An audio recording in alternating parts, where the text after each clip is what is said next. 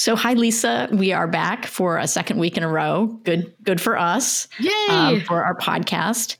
And what we're going to talk about today is sort of a theme that the staff has been talking about adopting for church programming. You know, everything from sort of our adult education programming to sermon series and everything else sort of in between this next school year, if you will. And that is this theme of shalom. And we picked this theme because this word shalom has so many different meanings. And we also sort of realized that people could all use a little bit more peace in their lives right now. Right. So shalom is really this very beautiful word in the Hebrew scriptures that has that is on the one hand the most prominent word used for peace in the Old Testament, but that has a lot of different connotations. For example, it points towards this idea or this experience of wholeness, the experience of health. It points to the experience of security and well-being. When I was doing a little research on it this last week, one of the resources I read talked about how shalom is something that speaks to the state of the individual, but also relationships between people, and also sort of nation to nation, or the kind of social connections that make for a healthy society or city. And it even has, and I think this is sort of wonderful, but it even has the sense of, shalom is something that can exist when harmony is restored in nature. So it's a really big, sort of capacious term. That's what I love about this theme, is that it just incorporates so many different aspects of life. Yeah, absolutely. And one of the things we talked about is how it sort of resembles this sort of not super new, but sort of contemporary thinking when it comes to understanding what goes into human wellness. It sort of encompasses this idea that there's all these different dimensions and facets of life that create the possibility of a person experiencing peace and wholeness in their life. I read this great it was more like a video that I saw on Northwestern University's site, where it talked about the 8 dimensions of wellness. And this is something we talked about in staff meeting the other day, and just how wellness really encompasses sort of all aspects of life.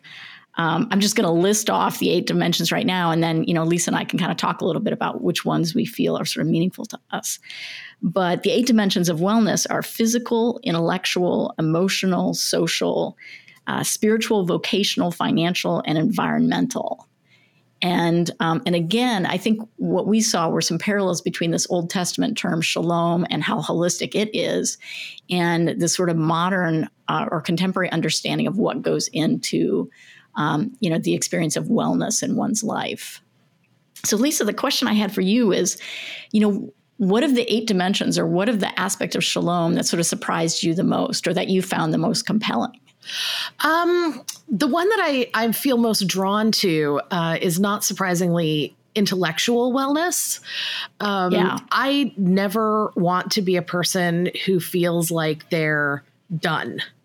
That I've learned what I'm going to learn and I'm good to go. I always want to cultivate curiosity in myself, and be open to learning. And so I love that that's a component of this as well, taking care of and feeding your intellect, and that sort of intellectual growth is really important for me. Yeah, absolutely. The Northwestern University pointed out that part of intellectual wellness is, are the creative arts as well. Yeah. So it is that curiosity, and is that sort of that opportunity to learn new skills and new knowledge. But it's things like painting, drawing, music, all these things that provide sort of challenges for the mind, in a good sense. Well, and then it all kind of comes full circle. So it's not like just self-serving about feeding my own intellect for my own gratification and my own edification. But then through the creativity, you can give that back into the world. Absolutely. Absolutely. And I think that's another thing that the sort of 8 dimensions of wellness and also the concept of shalom, that both of these things really do well. And that is finding the balance between, the person's sort of their personal life and then the various ways that we interact with other people, whether it's sort of interpersonally, whether it's as members of a community, whether it's members of a society. Northwestern University talks about the social sphere of wellness is, both encompasses a sense of a person's identity, their individual identity, but it's also encompasses this idea of, what are we doing as global citizens? How are we, as we would say this in the church, we would say, like, what are we doing to sort of, help recognize or help expand the kingdom of God in this world? And all of that is sort of captured into this idea of social wellness. I was in this book club last night and we were talking about how our own personal theology, like what we believe in our own hearts and minds about God and about other people and about the world, how when we come together in larger communities, those ideas feed into bigger systems and create laws and government and bigger structures. And so it's this nexus of the individual and then the global and everything in between. And I love how the concept of shalom encompasses all of that. Absolutely. Absolutely. It's both sort of this, it helps you understand the connection between self-care and care for the environment, care for the community, all of these different things, because you can't, among other things, what Shalom emphasizes and what the 8 dimensions of wellness emphasizes that we don't live in vacuums. Right. It's like for example, sort of environmental shalom or environmental wellness covers things like, making sort of ecologically friendly decisions, but it also looks to things like, what are our physical and social spaces? Like, what is the geography of our lives? Is the world in which we live, is it supportive and stimulating for both ourselves and other people? And again, I really love this approach to wellness where we go beyond just simply the physical, exercise, eating habits, how much you're sleeping, getting immunized, illness prevention or injury, reducing harm, those kinds of things, to something that really opens up so many different facets of life. So I'm going to turn the question around on you. What's your favorite among the 8, or what has stood out to you or surprised you in these 8 facets? I think one of the things that I thought was really interesting, and this is sort of Northwestern's version of the 8 dimensions of wellness, was in its discussion of emotional wellness, it talked about the importance of knowing how to feel and identify a range of different emotions. So it was like, it wasn't just coping mechanisms. It wasn't just about, not feeling stressed out. It also was, do you know when to get angry, when it's appropriate to be angry? Do you know how to, and then do you know how to cope with anger? Do you know, what it is to be sad, when it's appropriate to be sad, or do you repress sadness? So I just thought it was really interesting. This idea of wellness involves allowing yourself to experience a range of emotions, but then knowing how to handle or manage or respond. Maybe I don't want to say manage because that sounds too controlling, but maybe how to respond in healthy ways to that range of emotions. So you're not repressing emotions, but you're also understanding how to cope with the different emotions. I thought to me, that was really interesting. Yeah. I also think that one of the things that will be fascinating for us to pursue, and this is maybe a chance for us to talk about how we're going to structure this year.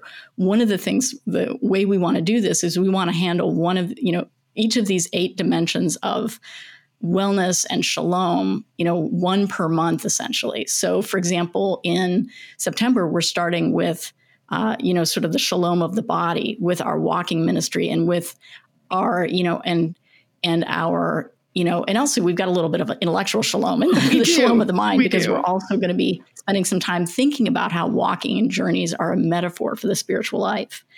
But one of these things, so, we're going to cover all of these different things sort of one time, one per month. But one of the things that I think is going to be really rich is to really think about what it means to live a shalom life when it comes to money and finances. Mm-hmm. Because I know that when I do sort of at the times when I've worked with people getting married and I've done sort of, pre-counseling with them or counseling, premarital counseling with them, one of the things I've talked about a lot is, understanding where people are coming from when it comes to their sort of family of origins, attitudes towards money, their personal attitudes to money, their expectations about money, their expectations about how they're going to handle finances. Because our attitudes towards money, our way of handling money is can be such a source of stress and can really be disruptive in relationships where people don't have a shared understanding, or even where there is an experience of significant financial stress. So I think kind of thinking through how the Bible approaches issues of money and tries to help us frame that aspect of our life, the aspect of our life that involves work and making money and, doing what we need to do to survive. I think that's going to be really interesting as well. I mean, definitely Jesus has some very compelling comments or statements or, arguments to make when it comes to money and what our attitude towards money should be. So I think that's going to be a really interesting aspect of this program as well. I think you're right. Money can be such a slippery concept to get our hands around. I think it's going to do us good to have some open conversations about that. Absolutely. Absolutely. Well, one of the things we wanted to do in this, so we've kind of talked about how we've gravitated towards this concept of shalom and the sort of parallels that we see between it and contemporary ideas around wellness, and wellness having these, being sort of multidimensional. It might be kind of fun for us right now to talk a little bit specifically about our plans for September and how we are going to be kicking off things like the walking ministry, the Exodus Walk, and, why it is that we've chosen, the sermon series that we've chosen to do, and, what sort of other activities we're going to incorporate into this first month sort of emphasis on sort of the body, if you will, the shalom of the body. So you just had sent this great email earlier today where you mapped out how we might do the Exodus walking ministry. And maybe you could speak a little bit to some of our plans there. Absolutely. So our goal is that all of us collectively as a congregation over the 30 days of September, we, in one way or another, cover the 375 miles of the Exodus from Egypt to the Promised Land. And to do that, we're going to encourage people to get out and walk or run or bike, but we're also going to encourage other activities like going for a drive or working in your garden or reading or watching a film about journeys or walking, and just kind of cultivating a walking mentality, a walking culture for 30 days. And so there are lots of different activities that you can do to be involved. And the way we're going to keep track of all this is we're going to say that 15 minutes of one of these activities counts as 1 mile. So whether you're walking or you're working in your garden or you're just going for a drive, you don't have to keep track of your actual mileage. Just keep track of your time. And on Thursdays, you can submit that information to me at the church office. You can just email me or call me on my cell phone and let me know what your time is for that week. And we'll add it all up. And on Fridays in our email, we'll have updates. We'll have a map that's kind of tracking our collective progress. Where are we geographically on that Exodus journey? So there are lots of different ways to be involved, but it's also a way for us during shelter in place to kind of come together in a way and contribute to a collective goal. Yeah, I think the idea is we really wanted people, to the degree that they were able, to just get outside and or to kind of think about the importance of the physical body as it relates to the spiritual life. And I think some of the movies that we've picked out and some of the books and stuff like that will really bring home that connection. And you're absolutely right. The fact that we're doing this together is, will really help sort of, we're hoping anyhow, will really help people feel, a part of the church, a part of the community, that we're a team and not so isolated, because we definitely know that one of the big wellness issues, one of the big Shalom issues facing us right now is just how lonely and isolated people can feel during this time of where many of us are sheltering in place.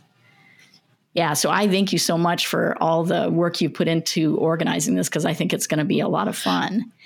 And, as for the sermon series we're going to be doing, now I have heard rumors the rumor is that people who had a chance to read Pilgrim's Progress didn't find it to be a very scintillating read, which I get.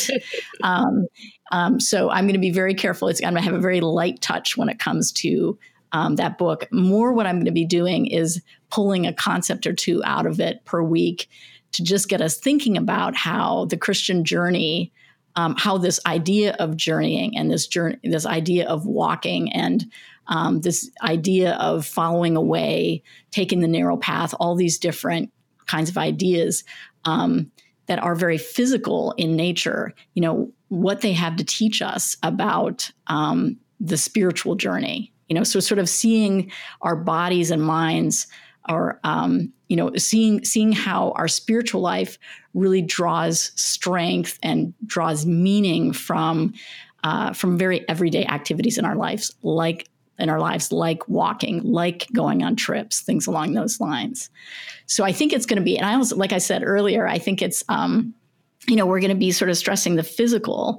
Being outside, going for walks if we're able, but we're also going to be stressing the intellectual. Insofar, we're going to give people an opportunity to really think through what walking and journeys and Exodus, especially Exodus type journeys, have to teach us about our spiritual journeys. Absolutely. And we're going to have a list of books and films that we recommend on our website that's going to be available starting tomorrow. And there will be a link in the Friday email to that in case you're curious about different resources to check out. Yeah. And if you're kind of wondering, if you're sort of looking at the list of books, you're not quite sure what might be for you, then feel free to reach out to one of us and we'll kind of point you in a particular direction. Some of the books, like the book that I mentioned the last time we did our podcast, The History of Walking, I've been listening to this on Audible this last week. And it's an amazing book, but it is a little bit academic in nature.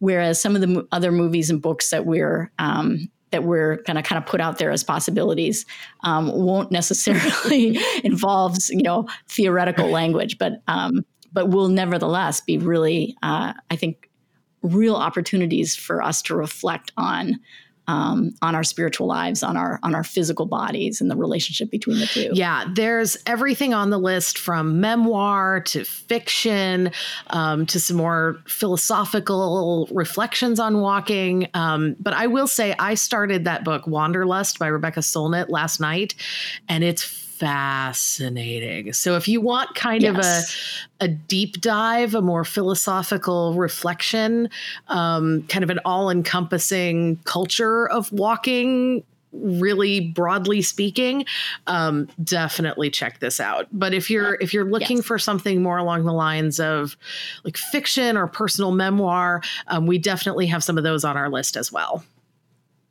Yeah. So I think it's going to be a great month. I think we've got some really great activities for people. We've got some ways to increase our curiosity and to satisfy our curiosity, if you will. Learning new things, thinking about sort of ways of caring for ourselves physically. And then when we turn into October, Now I'm just forgetting for a second. Oh, yes. In October, we're going to be doing the Shalom of sort of our personal relationships. We're going to be thinking about what it means to experience wellness in our social relationships and our friendships and our family relationships and et cetera. So that'll be, I think, another great month. Oh, absolutely. I'm looking forward to it. Yeah. So tune in as we kind of roll out additional plans for the congregation and for ourselves to participate in. And we thank you for tuning in to this podcast.